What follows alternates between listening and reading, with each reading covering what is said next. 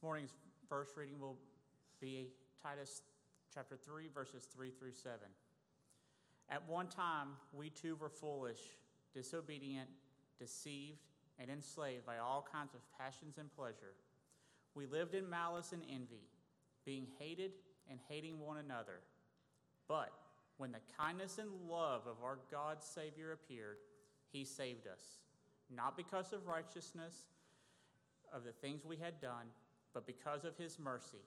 He saved us through the washing of rebirth and renewal by the Holy Spirit, whom he poured out on us generously through Jesus Christ our Savior, so that having been justified by his grace, we might become heirs, having the hope of eternal life. It was this great story. It was a story that happened in history, but it was not a story that stayed in history.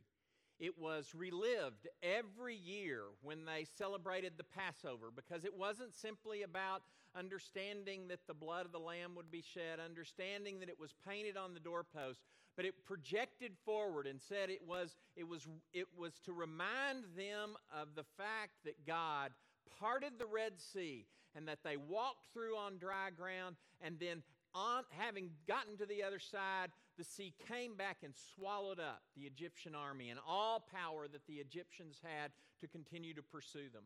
They started, and it's not that I want to say they started the day as slaves and ended the day as freed men and women, but the moment of time, from the moment that God sent Moses and said, I'm not going to leave them there anymore, enslaved to an Egyptian Pharaoh who thought it nothing when their numbers got too great to simply go and tear male babies from their mother's breast and throw them into the Nile River so that they would be eaten and killed. That's where they started, and when God was done with them, they were a free people living under his grace and his mercy. A story that for them filled every single story of redemption. When good things happened to them, they would say, it's like when God brought us through the Red Sea and brought us out of Egypt.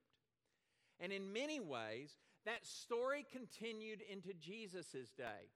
And oftentimes the language, both of Paul's and Peter's letters, but also the language of Jesus and the people that surrounded Jesus would point to that day when God saved them through the Red Sea, when God brought them out of slavery.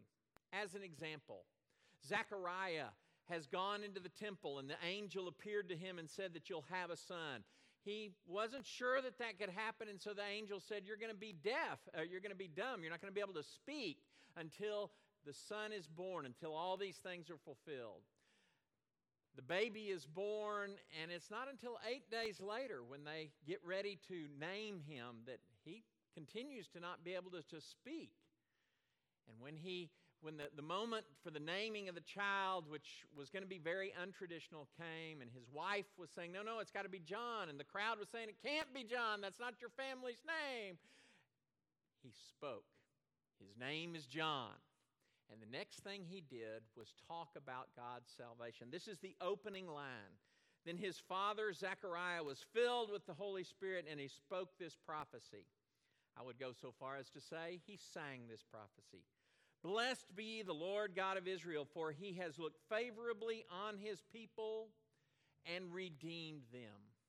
That is language that when it was spoken that day and every time that it was spoken prior to it, and in reality, in so many ways, all through Jesus' life, that he would talk about redemption, that language always had echoes of going back to the Exodus from Egypt and their freedom from slavery. Zechariah says, my son's going to be part of a new Exodus. My son is going to lead the way for God's people to be brought into their great salvation. So it is that great yearning of God's yearning from the moment that men and women, Adam and Eve, chose to say, you know what, I think I'll do it my way, and pick that fruit from the tree. It has been God's yearning to save them. It has been God's yearning to point towards his salvation. Whether that was in calling Abraham, whether that was in calling Moses, Whether that was in the power that was exerted in the signs in Egypt and the power of bringing them through the Red Sea.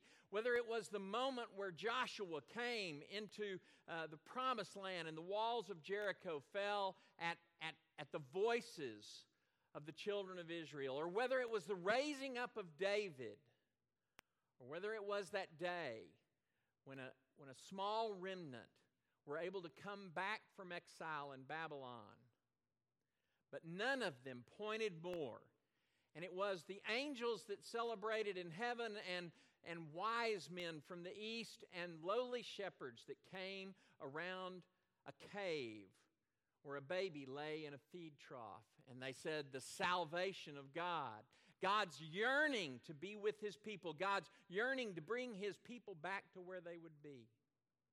And so it is when Jesus laid His hands out on the cross that God said, I want you to be near and I'm willing to pay this price. And then He raised Him from the dead. And while not full in its completion, it was completed in all that God needed to do to make it possible for us to be with Him, us to no longer be separated Him, us to be people who would be filled by His Spirit and participating in His salvation. The New Testament will over and over describe salvation in more ways in reality than we can count. Every single time Jesus heals a blind man or a woman with an issue of blood or a person that's been possessed by a demon, He is proclaiming salvation. And so salvation language is throughout all of the text, but the action comes in three distinct, we call them tenses. Three tenses or three descriptions of how salvation comes. First of all, of course, we would point to this probably most regularly. In Romans chapter 8, he will say, we have been saved.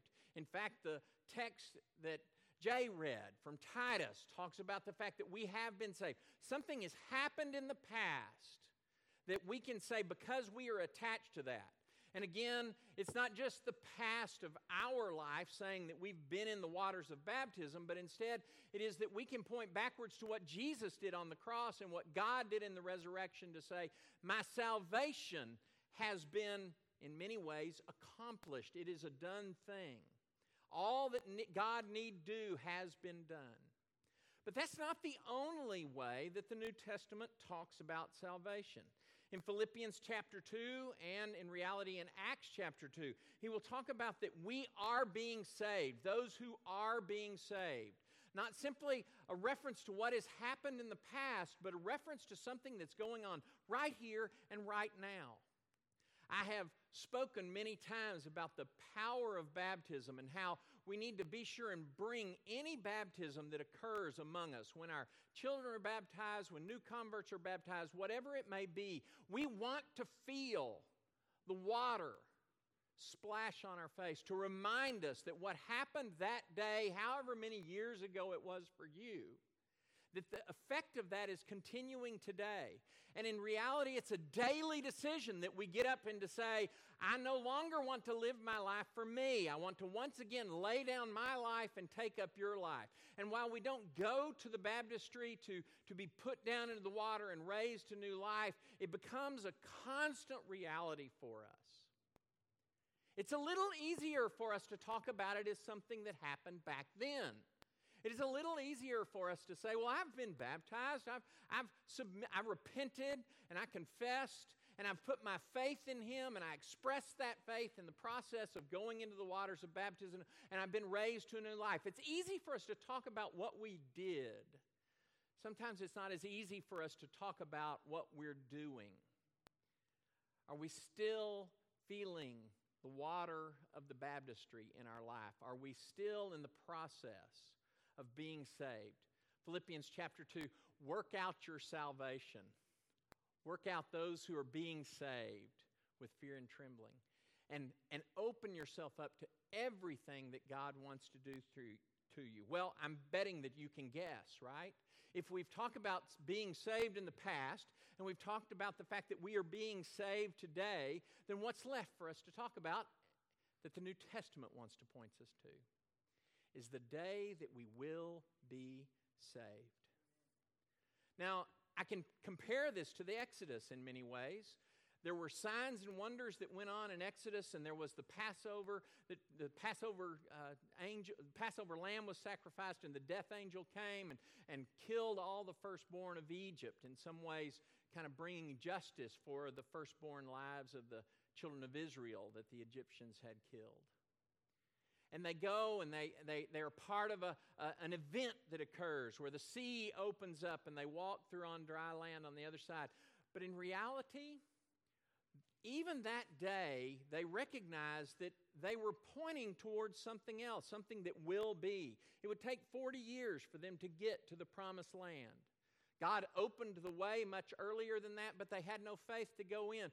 But it still was something that they longed for, to be in the promised land. Moses would not get to see it, but he knew that it would happen.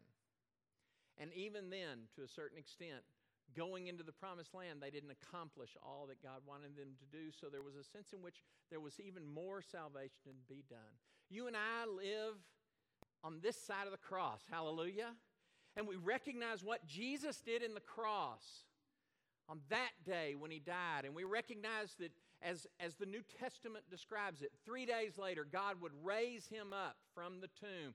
And the women would testify to the fact that they had seen the risen Jesus.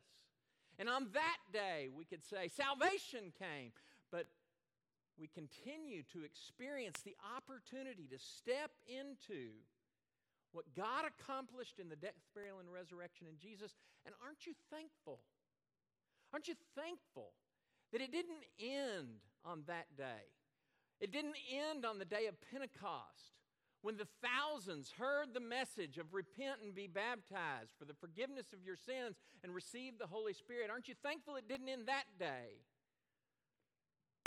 And I'm really thankful it didn't end on the day of my baptism, because there's so much more that God wanted to do around me and in me and through me. It's about his salvation coming to the world. But what we all point towards,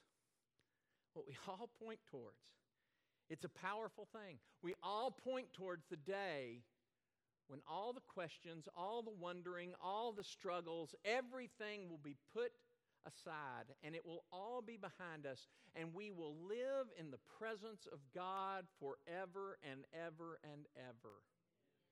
I don't know where your place of worship is. I don't know where it is that you feel closest to God. Maybe it's with a rod and reel in your hand and casting out there, and you get that hit and you get to pull in a fish. Maybe it's the idea that you get to be out on a hike in nature.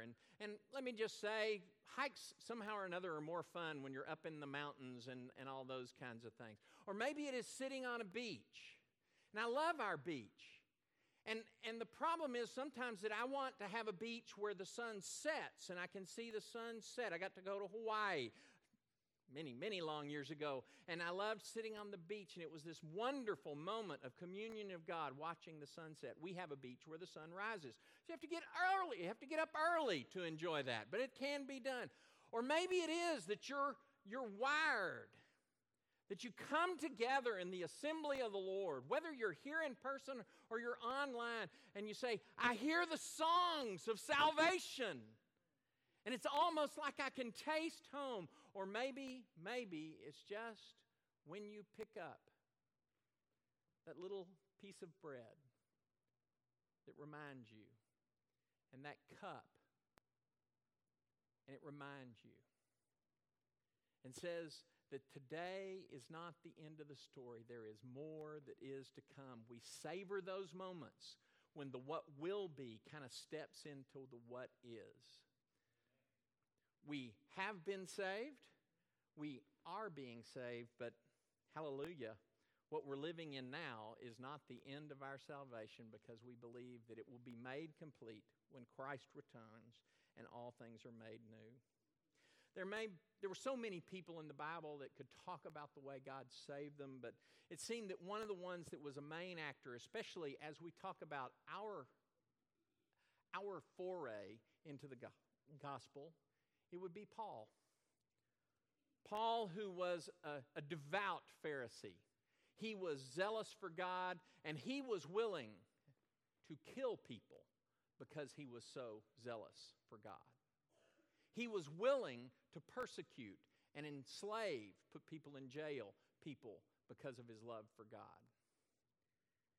And if there was anyone who could say, my path was going this way and God did something and it took me in a whole nother direction, it was Paul.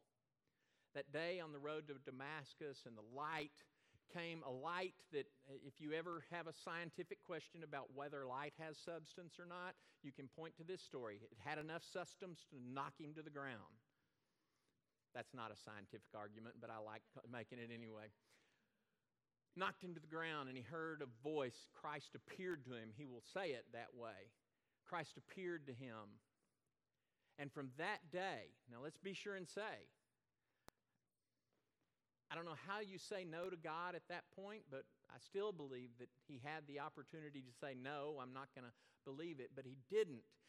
That moment when God reached and said, your life has been completely contradictory to what I want it to be about, and I want to point you towards my true salvation. Not the salvation of being a legalistic Pharisee, but a salvation that understands that Jesus is the Messiah, the Son of God, and that everything that you wanted the law to do, that it could never do, is accomplished in Christ. His life went in another direction entirely. And Jesus, almost from the get-go, said, I have something I need you to do that has nothing, it's the wrong way to say it, that isn't primarily centered on the Jewish people. Instead, you, this greatest Jew of Jews, I want you to be the man who breaks the barrier, who follows my lead through the Spirit. I want you to follow my lead, and I want you to bring the Gentiles to be grafted in to the family of God, which is my gospel, and to the best of my knowledge, it is all of your gospel, that we would be chosen along with Abraham to be people of faith folded into what God is doing. But sometimes we forget when we talk about being saved, whether it was something that happened in the past and we point to the waters of baptism, or whether we talk about saving in the process that's going on today and we're being shaped. And last week we talked about that process of being made holy, coming closer to God, being more who He wants us to be. Or we talk about salvation that might happen in the future. Sometimes we forget at the center of it all is not that we are saved so that we have something to put up on the shelf, like an award. Everybody remember when you were in, whatever it is, 2-year-old soccer, right? And everybody got a trophy, or you were in 3-year-old softball, because they have to wait till 3, because kicking is one thing, hitting's quite another, right? Or wait until you're in 5, and the basketball game is literally 6-2, and we've played for 20 minutes, and that's all the baskets that are made. But everybody at that stage, that was as good as the jokes are going to get. Y'all can either get on board. I heard the people on YouTube laughing before you laughed. But we put that trophy up on the shelf, and we say, look what I've done. You hear what's wrong with that? Look what I've done. In reality, it's true about the trophy on the shelf, isn't it? When it's 2-year-old soccer and 3-year-old softball and 4-year-old, 5-year-old basketball. You didn't do anything to get it. You showed up, you signed, your parents paid the money, you played a game, and you got a trophy. Woo! And you thought more about the oranges at halftime than you did about the trophy. And sometimes that's the way we think about our salvation. We put it up on the shelf and you say, look what I have, or look what I've done. It's never about what I've done. It's always about what God's done. And if God has done something in the past, I can promise you that God is continuing to do something today, and God will not stop until it is fulfilled. So what are we saved for? Might be the question we should ask. It's not just being saved so that we can take it off the shelf and say, look at this wonderful thing. It's all done and complete. Oh, wait, let me get a little dust off of it. There we go. But instead, it is the idea that we are being saved for something. We're being saved for God's purposes. Paul puts it this way. I'm going to quote larger context around the Philippians 2 passage. Therefore, my beloved, just as you have always obeyed me, not only in my presence, but much more now in my absence, work out your own salvation with fear and trembling. That's that process word. Work out that which is continuing on. The tense there is continuing action. And before you kind of put it and say, oh, wait a minute, this is talking about me kind of doing things by myself. Notice that my beloved, all of you, work together to work out your salvation. For it is God who is at work in you. It is God who is at work in you, so you can take a trophy off the shelf and say, look what I've done. No, it's God who is at work for you, enabling you to both will and to work for His good pleasure.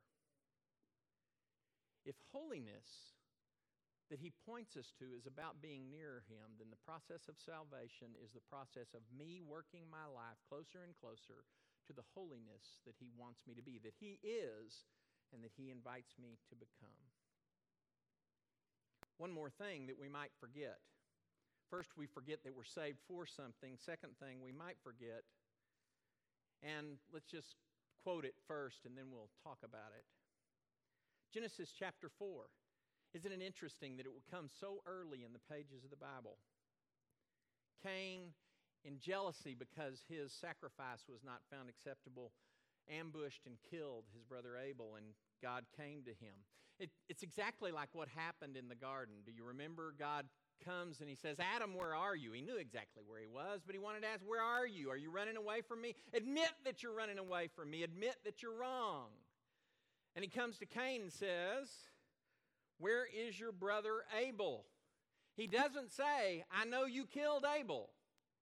Did he know he killed Abel? The answer, of course, is yes. That's not what he asked him. He says, I'm inviting you to say, yes, I broke covenant.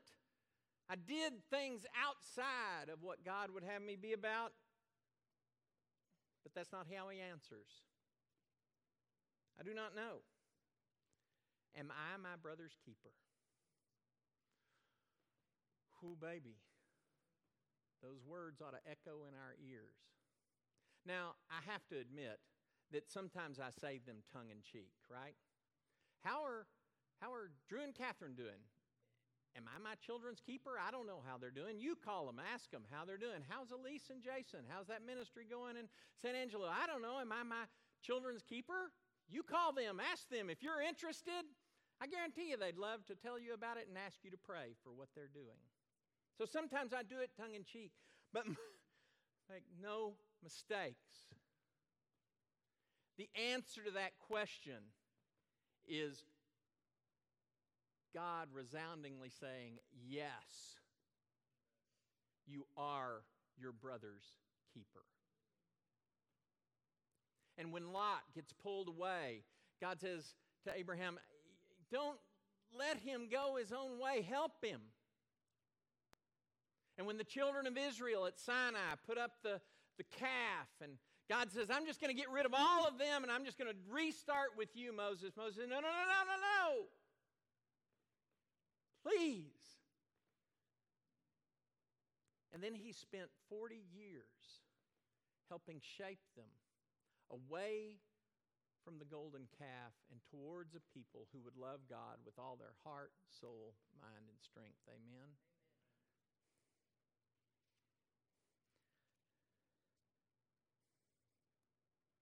The language of the gospel is difficult.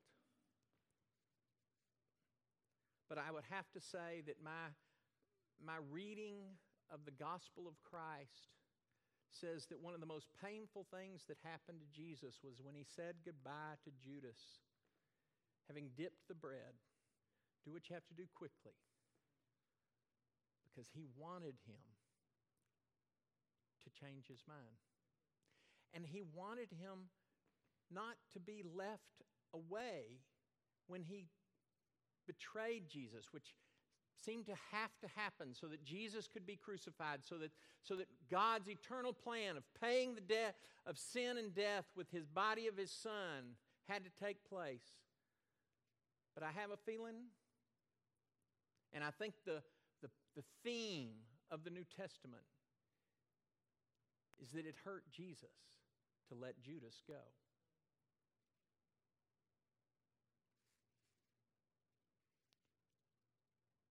And Jesus immediately said to Peter, "Peace be with you."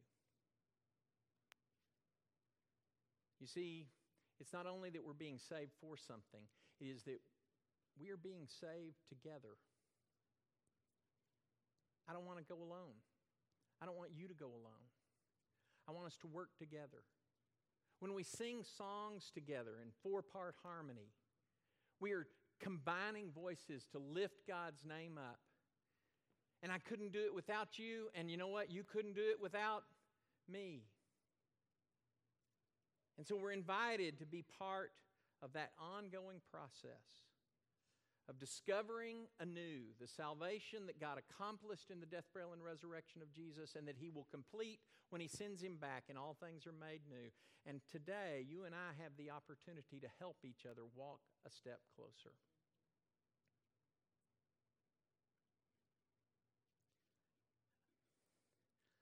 There are no solos in foxholes. When armies go out to fight, they never train them to, you just do it all by yourself. Armies are taught to go out to fight arm in arm, side by side.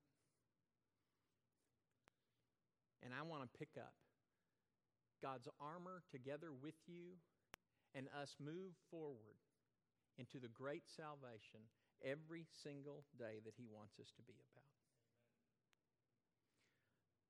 Because being saved is as much about the now as it is about the past, and it is about the present, about the future. You know, I love it. Very quickly, I love the way you are saying with your actions, COVID must be over. We're at church, what do we need a mask for? We're at church, why do we need to social distance? We're at church, we want to say it's all over and done. And somebody say amen, there'll be a day when it will be, yes? But it's interesting that you come to church. Now, I know that there are folks, but I'm thinking there are fewer folks who behave that way at the grocery store. You don't just run up and hug somebody at the grocery store, for the most part. If you haven't got your turkey yet and you get there the day before Thanksgiving and you find the exact right turkey, you may reach in that and hug the turkey, right? But it's, in many ways, you're wishing it was over. You're wishing it was finished. You're wishing we didn't have to be separate and have to wear masks and have to not see everybody. We are so wishing that you could be with us. And so it is that every single day, you and I, not about COVID, but you and I get to say, someday there'll be no more hatred, and I get to remove a little more hatred from my life. Someday there will be perfect justice, and you and I get to step in and say, reach down to people who can't stand up for themselves and try to lift them up in some way. We get to join with an entire nation in trying to feed children in Haiti and say there'll be no more hunger. We get to join with people who are building houses and say there won't be anybody who's going to be homeless. We get to join with each other and say no one is going to be left behind. Being saved is as much about the now. Salvation is as much about the now as the past or the future. Acting today like new creation is come. Where are you in the process? Is it yet something that you can point to the past and say, I've been saved through the waters of baptism? If not, we'd love to talk with you. There are many people here would be glad to work through the process of how you step into the water of baptism and what God wants to do with you there. Or maybe you're somebody who needs to be reminded that I'm continuing to be saved. God hasn't given up on me yet, and I need this church to pray for me.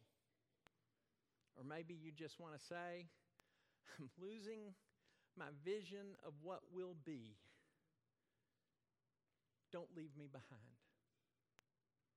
If you want to reach out to us online, the number is there, and you're welcome to send us a message. I assure you that those messages will be followed up on. Let's take a moment to stand and say with me, I have been saved. I saved. I will be saved. Today, I am being saved. Let's sing together.